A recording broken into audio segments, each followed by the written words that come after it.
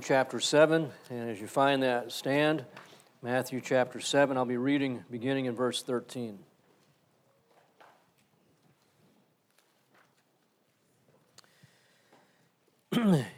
Enter by the narrow gate, for the gate is wide and the way is broad that leads to destruction, and many are those who enter by it. For the gate is small and the way is narrow that leads to life, and few are those who find it. Beware the false prophets who come to you in sheep's clothing, but inwardly are ravenous wolves. You will know them by their fruits. Grapes are not gathered from the thorn bushes, nor figs from thistles, are they? Even so, every good tree bears good fruit, but the rotten tree bears bad fruit. A good tree cannot produce bad fruit, nor can a rotten tree produce good fruit. Every tree that does not bear good fruit is cut down and thrown into the fire. So then, you will know them by their fruits. Not everyone who says to me, Lord, Lord, will enter the kingdom of heaven, but he who does the will of my Father who is in heaven.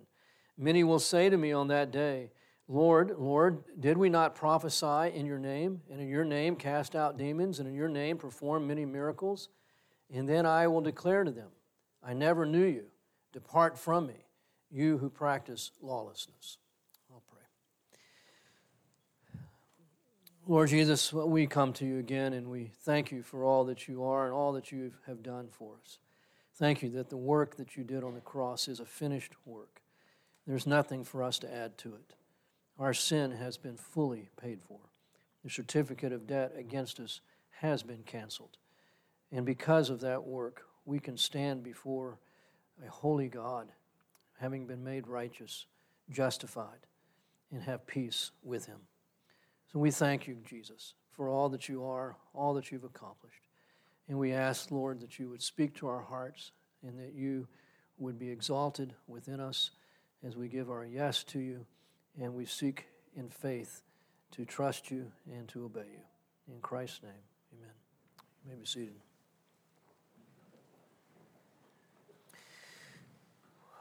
Well, I have to say, I've been really preparing this week to finish out the Sermon on the Mount and preach verses 13 through 29. But there are really 3 sermons here, so I'm not thinking we're going to get that far this morning. And I actually, I don't know, I just have to say, my insides have been pretty stirred up. I don't know whether it's soul, whether it's spirit. It's just a passage of Scripture that the Lord has just really been, I trust, ministering to me and bringing home to me. I'm aware that over in Ecclesiastes, where Jeff has been leading us in our adult Sunday school class, in chapter 10 of Ecclesiastes, there's a verse that says, the wise man makes his words gracious, or speaks gracious words. And when you feel strongly about something, sometimes you can let the emotions take the way of what God is wanting to say and how he's wanting to say it. But I'd have to say, when it comes to false prophets and false teachers, as this passage is about, Jesus is not typically very gracious. This is a subject that is very, very dear to his heart, and one where, like when he addressed the Pharisees, he minced no words. He didn't have much kindness, graciousness about what he had to say, and the same is true here with false prophets.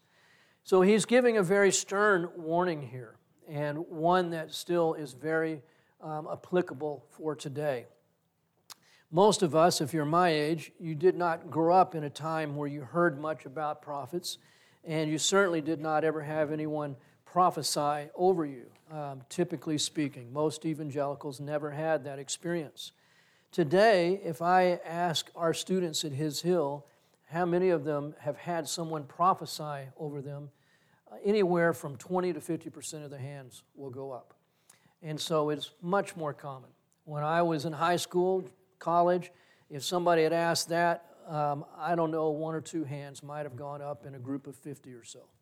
But now, as I said, it's anywhere from 20 to 50% of our students will say, yes, I've had someone prophesy over me. So the topic of prophecy is still important today and seems to be has gained new life. There's one school of thought, one emphasis today that says that we are living in a time of a restored fivefold ministry of the Holy Spirit. And then they explain that for the last couple centuries, if not millennia, probably millennia, the church has emphasized pastors, teachers, and evangelists. But now there's a restoration where there's a new era of prophets and apostles. So making it a fivefold ministry of the Spirit. There are those who say we are in a new apostolic era. And so there are new apostles today, as well as those who claim to be prophets. So this is a very pertinent passage. Jesus said, later he's going to say in Matthew that one of the signs that we are approaching the end times is that there will be a rise in prophets, those who claim to be prophets, those who claim even to be Christ. And so again, a very pertinent passage. And so this passage begins by saying there are two gates and two ways.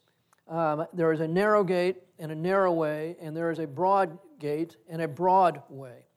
And then we're exhorted to enter by the narrow gate. The narrow gate leads to life, and the broad gate leads to destruction. Enter by the narrow gate, for the gate is wide, and the way is broad that leads to destruction, and many are those who enter by it. Now, I'm just going to make a few observations here following each of these verses, and then I want to just wrap some things up with some other thoughts. So just from this first verse here in verse 13, enter by the narrow gate. This is an invitation. This is an exhortation. Jesus is saying, you've got two gates before you. You have two ways before you. One leads to death, destruction. The other leads to life. And so without moving too fast beyond that first word, enter, and the grammatical sense of it is that it is an invitation, an exhortation. Clearly, there is the freedom of choice here that Jesus is assuming that we would recognize. That it is not predetermined which path, which gate that you will enter in and which path you will walk on. If it were, there would be no reason for this invitation or this exhortation. Jesus is saying anyone can choose which path, which gate they're going to be on. The majority will choose the wrong one, but make no mistake, it is a choice. You choose which gate you will enter through. No one will be able to stand before God, I believe, and say, God, I was on the wide, broad path and entered through the broad, wide gate because I was predestined to do so. This would make no sense if that were true. Enter by the narrow gate. I don't know how Jesus could have said it more plainly. It is set before you, a wide gate and a narrow gate, and you choose. Jesus is saying which one you will be on. Jesus is the gate. Jesus is the way, and Jesus is the life. All three of these terms here, narrow gate, Jesus is the gate, He is the door, John chapter 10. The gate is wide, the way, John chapter 14, I am the way, the truth, and the life. The way, the narrow gate leads to, what does it say in verse 14? Life. And Jesus is the life. So this is not meant to be academic. This is not meant to be something that would orient us toward a particular theology. This is personal. He is saying you only enter the kingdom of God through the person of Jesus Christ. That's it. It's not works. It's not church attendance. It is the person of Jesus Christ. And that is the only way. In Acts chapter 14, we're told that there is no other name by which men may be saved. There is salvation in no one else, for there is no other name under heaven that has been given by which men must be saved. That is an absolutely exclusive statement. I'm sorry, though I'm not. Jesus makes no apologies here. He is saying there is only one way. I hope you sense the authority here as well as the exclusivity. Jesus is saying no one will go to heaven apart from faith in the person of Jesus Christ. And if you don't think that's true, you are risking your entire eternal destiny on a lie. The one who never lied, never gives us any other option. The one who is the truth says this is the truth. There is no other way. No matter how sincere your beliefs may be, if you do not have faith in the person of Jesus Christ for salvation, your sincerely held beliefs are wrong, and they will lead you to hell, to absolute final destruction, where there will not be any remedy. So this is an urgent message. It's the one that I would hope that all of us sitting here today at Bernie Bible Church have heard, we understand, and we have embraced. I also hope that we are teaching our children these things, that our children are hearing us say, there is one narrow gate, and I can't walk with you through this gate. It's that narrow. Any other gate, I would hold your hand and I'd walk with you through that gate. But this is a gate that is so skinny, two people can't get through it. And this is one where you, apart from mom and dad, have to place your faith in Jesus Christ, or you will be on the broad way. You are entering through the broad gate, and the end is destruction. That is not what I want for you as one who loves you. It is very clear. That destruction will be total, but it is unnecessary. As I've said, it is a genuine invitation to enter by the narrow gate and to walk in the narrow way. Few will find that gate. Everybody wants the same thing, life. I believe that with all my heart. Unbelievers want life. The rich young ruler came to Jesus wanting life. Good teacher, tell me how I might obtain eternal life. Do you really know anyone who does not want life? They may become so despairing of life they no longer want to live, but the very reason they're despairing of life is because they want life. Amen? Well, then why don't they enter? The gate's there. There are some who have never heard, many who have never heard. And it is incumbent upon those of us who know the name of Jesus to speak of Jesus, especially those who have never heard concerning Christ. But there's another reason why people who want life don't enter through the narrow gate and walk in the narrow way. And I believe it's the passage that came before this one. Ask, and it shall be given to you. Seek, and you shall find. Knock, and it shall be opened to you. You being evil know how to give good gifts to your children. How much more your heavenly Father wants to give good gifts to those who ask. People are on the broad way, wanting life, but heading to destruction because they refuse to simply come and ask and seek and knock. That's the simplicity of it. Because I believe there is no one that asks, seeks, and knocks that our Heavenly Father, who desires to give good, will not lead that person to Jesus Christ. Using us, He uses human agency every time, is my firm conviction. But God's heart, God's eye, 2 Chronicles 16:9 says, searches the earth looking for the heart that is inclined to Him, that He might strongly support that person. Ask, seek, knock. This is the message we should give our children. Son, daughter, I love you and I want you to be with me in heaven one day. That is my greatest ambition for you.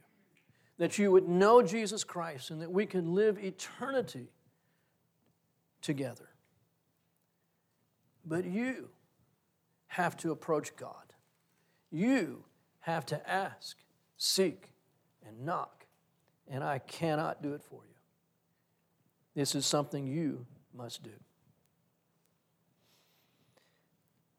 I have friends who at one time they were on staff at His Hill, and the Lord led them away. And in the years after they'd left, they bounced around from one church emphasis, or one church extreme, I should say, to another.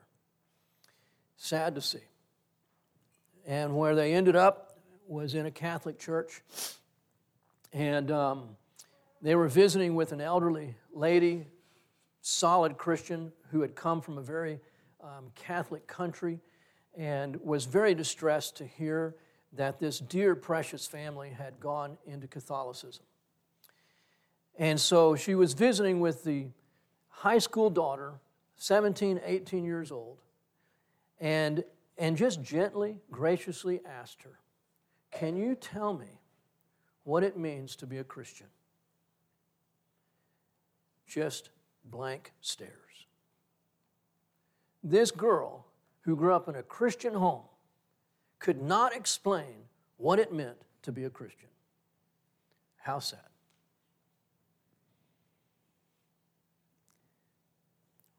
We were with the grandkids this past weekend, and for part of the road trip down to Lake Jackson, we had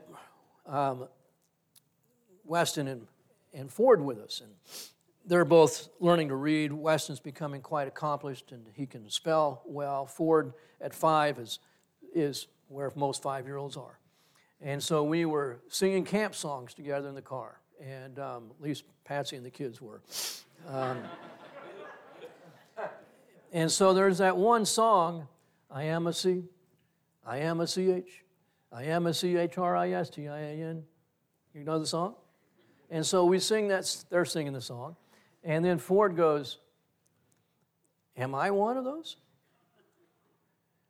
And I'm thinking, yes, we're going to be able to lead our grandson to Jesus here. This is great. Am I one of those? Well, he was just wanting to know what CHRISTIAN meant. He had no idea. He's 5. He didn't know what he's singing. Am I Christian? Oh, okay. But this is how it starts. You can go to church your entire life and never have placed your faith in Jesus Christ. You walk through these doors, but you never walk through the one door that matters, Jesus. We had a gentleman in our church here years ago, in his 80s, was a professional landscape architect most of his life. And he was out here working on this landscaping with my dad one Saturday afternoon. And my dad asked him, "Has there ever been a time in your life when you have placed your faith in Christ? If you were to die and go to heaven, what would God say? Why should He let you in?" And this man in his 80s is saying, "I don't know why He would let me in." No, there's never been a time when I have placed my faith in Jesus Christ. And my dad was able to see him come to faith in Christ out here in the lawn on that Saturday afternoon. Incredible. So I do not want to take for granted that everyone sitting here has entered the narrow gate and is on the narrow way which leads to life. And I certainly hope that you are praying and exhorting and inviting your children to place their faith in Christ. Isn't it good to know that it never has to enter your mind whether or not they are one of the elect? What good parent would hold off on giving the gospel because their child might not be one of the elect? Your assumption is God loves them more than I do. And if I will want my child to be in heaven, certainly God wants them in heaven more than I do. And with absolute sincerity of heart, because it is the truth, you can invite your children to do what Christ is inviting all of us to do. Enter by the narrow gate. The gate is small and the way is narrow that leads to life. Few are those who enter it. And it's their choice, not Jesus's. Beware of the false prophets. So this is where the prophets come in. Beware of the false prophets.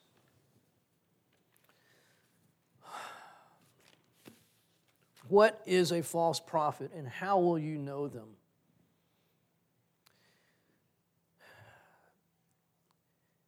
They come to you in sheep's clothing, but inwardly are ravenous wolves.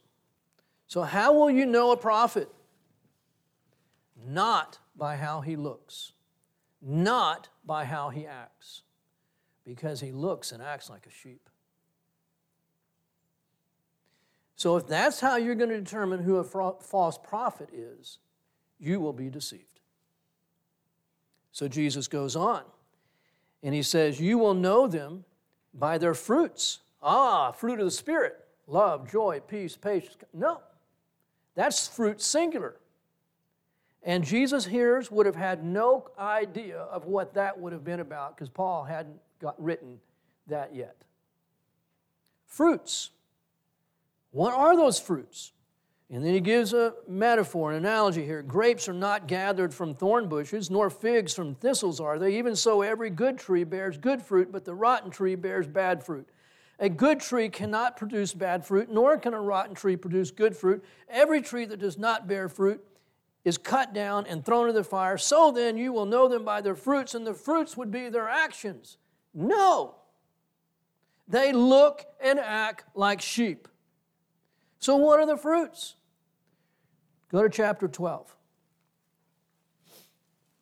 verse 33. Either make the tree good and its fruit good, or make the tree rotten and its fruit rotten, for the tree is known by its fruit. You brood of vipers, how can you, being evil, speak what is good? For the mouth speaks out of that which fills the heart. The good man, out of his good treasure, brings forth what is good, and the evil man, out of his evil treasure, brings forth what is evil. And I say to you that every careless word that men shall speak, they shall render account for it in the day of judgment. For by your words you shall be justified, and by your words you shall be condemned. This parallel passage, 33 through 37, is all about fruit is words. You will know a false prophet by what they say. If you're just looking at their actions, you're not going to see it. Listen to what they're teaching.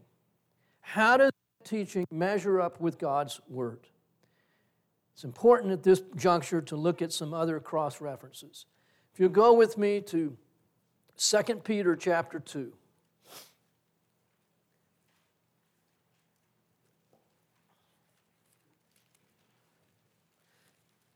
2 Peter 2, verse 1. But false prophets also arose among the people, just as there will also be false teachers among you. So they're not the same thing. There are false prophets and there are false teachers. What they have in common is they both teach. The false prophet is claiming to speak directly from God. The false teacher may not be claiming that, but they both are promoting doctrine. They have teaching. They have words. The false prophet is going to say, the Lord said this to me. The Lord revealed this to me.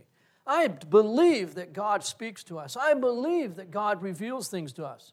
But I also think we should be very cautious about making that statement.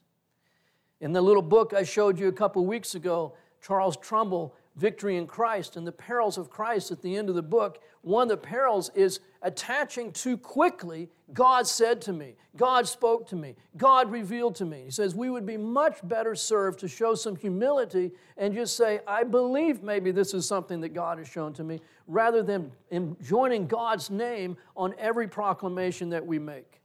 But that's one of the things that false prophets will do. Now, what do we know about them?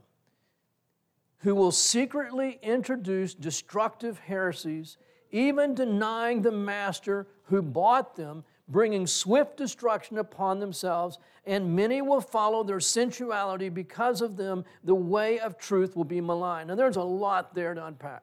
In the next verse, it talks about their greed and that they'll exploit you with their false words. This is so typical of what is happening today. They denying the Master. They would not deny that Jesus is the Christ, that Jesus is Lord, that Jesus is... They would never deny that. But in the impact of their words is that Jesus is not Master. Something else is. And it may be them and their teachings. So they're not telling you go to Jesus. They're saying you need to go to the prophet. This happens all the time. You don't need to go to Jesus to decide whether you should open a business or not. You need to go to the prophet and get a prophetic word from the prophet, and the prophet will tell you whether to start that business or close that business. You get married, have children, any of that. It's all up to the prophet.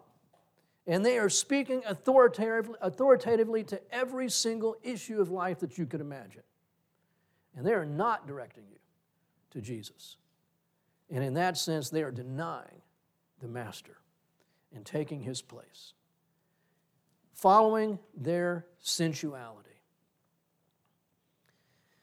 So I asked Siri, what's the difference between sensuous and sensuality? Sensuous has to do with the five senses. Sensual also has to do with the senses, but it gravitates more toward sexual immorality. False prophets have a very subtle way of making you think that life is all about you. Somehow, even though they're saying they're speaking from God and they're saying that this is the work of the Spirit, the net end result makes you think that life is about you. That God wants to promote you, God wants to exalt you, God wants you to live a life of power and not of weakness, a life of health and a life of wealth, and it's all about you. Small wonder that sensuality follows after the prophet. Because in essence, what they're promoting is sensuality, not surrender to the lordship of Jesus Christ. One more reference. Turn over to Revelation, where Jesus is speaking to the 7 churches. His message to Thyatira really brings home what I want to say here. Verse 18 of chapter 2. And to the angel of the church of Thyatira write, the Son of God, who has eyes like a flame of fire and his feet are like burnished bronze, says this, I know your deeds, and your love, and faith, and service, and perseverance. They look like sheep. Wouldn't you expect this of all God's sheep? Faith, love, faith, service, perseverance, and that your deeds of late are greater than at first. But I have this against you. You tolerate the woman Jezebel who calls herself a prophetess. So in the midst of this church, where there are deeds, there is faith, there is love, there is service, there is a prophetess spinning her lies. The prophetess Jezebel. She teaches and leads my bondservants astray so that they commit acts of immorality and eat things sacrificed to idols. Sensuality. This prophetess, false prophet spirit that leads you to think that you can just jettison the narrow way. That says, I have to die to myself. I have to take up my cross, deny myself, and follow Jesus. That's so narrow. God doesn't want to cramp your lifestyle. God wants you to flourish. God wants you to have an abundance. God just wants you to just be fulfilled. And very subtly, this false prophet gives you a message that is a message of destruction. And you've entered the narrow way, but you are no longer you've entered the narrow gate, but you're no longer on the narrow way. You're listening to a false message.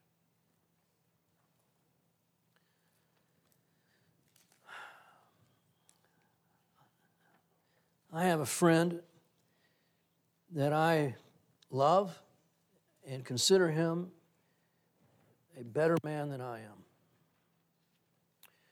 I've been deeply grateful for the time I've had with him. He ministered to me, was an example to me, and I'm thankful for him. He's written a book on revival, which I cannot recommend. In this book, he says, and I think I don't have any argument with the first part of it, with his outline at least. His outline for his book are that there are 4 tsunamis or 4 revivals that have taken place or are taking place. The first tsunami wave is the wave of what we would today call the Protestant Reformation, where God brought great revival to the church. I can live with that. That was began in the 1500s. The second tsunami wave, and this began with Wesley in the 1700s and resulted in what we refer to now as the Great Awakening. I can live with that. The third tsunami wave is what he would call Pentecostalism, which arose in the early 1900s. And then the fourth tsunami wave, he calls the wave of apostles' love. Isn't that interesting? Apostles' love. And it started, he says, in 1994 at the Toronto Airport Vineyard Church. Now let me read you about my friend's experience at that church, and I think it was in 1994. He was there in that year. It was early in March of 1994 when our group arrived in Toronto. Merely walking, in his group being a group of pastors, merely walking in the door of the Toronto Airport Vineyard that first night, I found the presence of God was so overwhelming that I could hardly walk to a chair. Nor could I sit down in the chair. I slithered down into it as the power of God rested on me until my head rested on the back of the chair. I don't remember a thing that was said or done during that first meeting. I do remember, however, that in that position I felt physically very uncomfortable, and I didn't have any power to move. At the end of the meeting, an announcement was made, but I could barely make out what they said. I vaguely heard that they were inviting pastors to come to a back room for prayer. Remembering my wife's admonition to take advantage of any prayer call whatsoever, I stumbled to that room in a daze. Seeing a fellow pastor that I knew across the room, I made my way over to him haltingly before falling down completely. He and I, along with about 60 other pastors, stayed in the room for several hours, laughing and crying and trembling in the presence of God. A prayer team from the church made their way through the pastors lying prostrate on the floor, praying for each of us. That week, I saw many unusual things happen around me. People cried, laughed, fell, and shook under the power of God. The floor was covered with bodies lying down in God's presence. Near the end of the week, God threw another surprise my way. A lady prophesied over me about going to the many nations. Even though this had been said over me before, this time the words were accompanied by such power that I was catapulted head first about 20 feet through the air horizontally.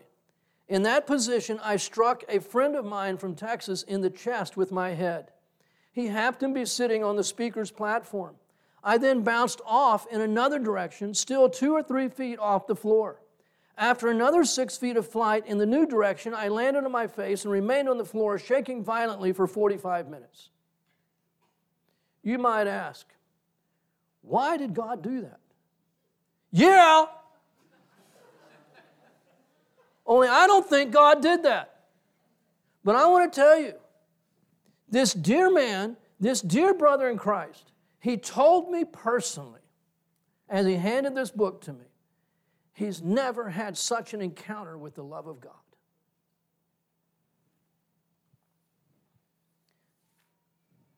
Sheep's clothing. Isn't this what Jesus said to the church at Thyatira? I know your faith, I know your love, but you tolerate this prophetess Jezebel.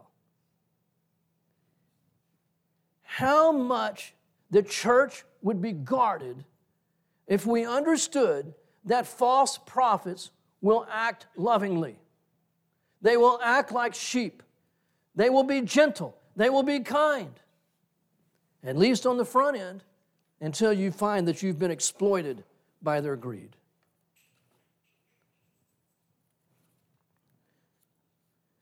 This writer said we should expect false prophets to engage in acts of kindness and charity. We should expect them to perform deeds which suggest miraculous powers. And we should expect that these deeds be performed under the pretext of being done by God's power and to His glory. We should expect this.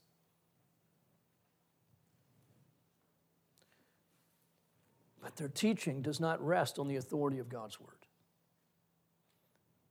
There is no biblical authority for flying across a room, levitating off the ground. There is no biblical authority for that nonsense. I don't know what's doing it, but I know it's not God. It would scare me to running out of the room. And in fact, this same writer says that many people did run out of the room. And he chronicles that in all these different places where it's happening. That many of the people just got up and ran and never came back. But others fell under the presence of love. How can this be wrong when I've never felt so loved in my life? What are they teaching?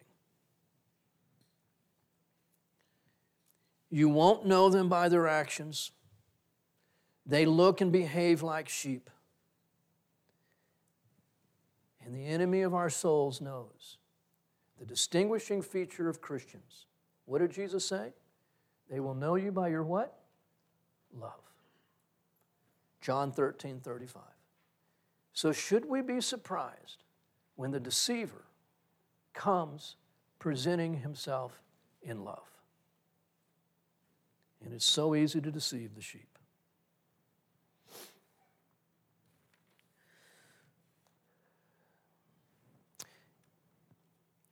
Not everyone, I'm reading in verse 21, not everyone who says to me, Lord, Lord, will enter the kingdom of heaven, but everyone who does the will of my Father who is in heaven. Many will say to me on that day, Lord, Lord, did we not prophesy in your name, and in your name cast out demons, and in your name perform many miracles? And then I will declare to them, I never knew you. This is not a question of losing your salvation. These are people who never were saved. I never knew you. Depart from me, you who practice lawlessness. An unbeliever can prophesy in the name of Jesus. An unbeliever can cast out demons. An unbeliever can perform miracles. And I'm not saying that all false prophets are unbelievers. But if even an unbeliever can do these things, and they can, then so can a Christian who is ministering as a false prophet.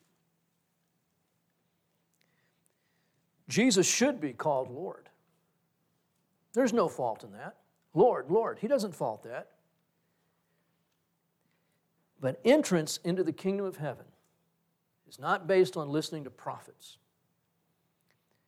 It is based upon faith in Jesus Christ. And the ultimate work of God is not miracles. It is not casting out demons. It is not even raising the dead.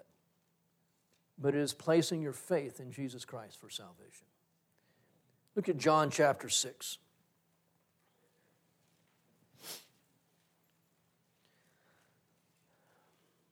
Verse 29, Jesus answered and said to them, this is the work of God, that you believe in Him whom He has sent. This is the work of God, believing in Him. And these prophets, false prophets, doing all kinds of work, but the one work, faith in Jesus Christ, is not there. Men of lawlessness. What makes a person, well, if they're men of lawlessness, you ought to see lawlessness. But the ultimate lawlessness is disobedience to Jesus, because Jesus Christ is our law. 1 Corinthians chapter 9, Paul says, I am not under the law of Moses, but I am under the law of Christ. And this kind of teaching, this kind of prophecy, does not bring people back to the person of Jesus Christ and surrender in obedience to Him, and it is lawlessness. Jesus will be the one who ultimately says, I knew you, or I never knew you. Everything has to do with Him. False prophets make it about everything but Him.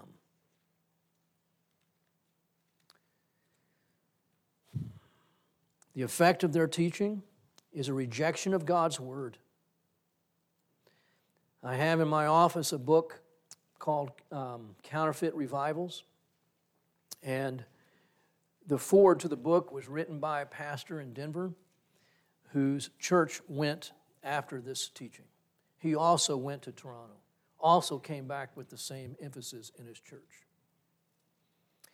And in a very short time, no one was bringing their Bibles to church anymore. He and the other pastors were no longer preaching from their Bibles. They were preaching words that they were getting from God, but they weren't opening God's Word and preaching His Word. And he realized the destruction that was taking place in his own congregation, where all these prophetic words that had been given over individuals in his church and virtually none of them coming true and people's lives were being destroyed. He repented. And with his wife and his pastoral staff, he said, we have led this church astray. And he asked for their forgiveness, and he says, we are going to go back to preaching God's Word verse by verse. And the leader of that movement prophesied and said God would strike him dead. False prophets are known in their subtle rejection of the person of Jesus Christ and the authority of His Word. Listen to what they're saying. And if they are not leading you to Jesus, if it's Jesus plus, it is a false message. It is a false teacher. It is a false prophecy. There is no plus. It is Jesus and Jesus alone. Anything else is of the devil. A rejection of God's Word, a rejection of biblical authority. The leader of that same movement, he was asked once after a conference, do you believe in the sufficiency of Scripture? And he quickly said yes. I have this documented in my files. The man standing next to him used to be a professor at Dallas Theological Seminary, and he was my Hebrew professor while I was there.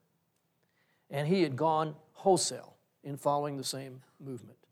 But he knew what was being asked with that question, do you believe in the sufficiency of Scripture? And it took the theologian from Dallas Seminary who said, no, you don't believe in the sufficiency of Scripture. This is what they mean, that the Word of God is the final word, and this is the authority for everything in life, and you need nothing more than what God has said in His Word in the person of Jesus Christ.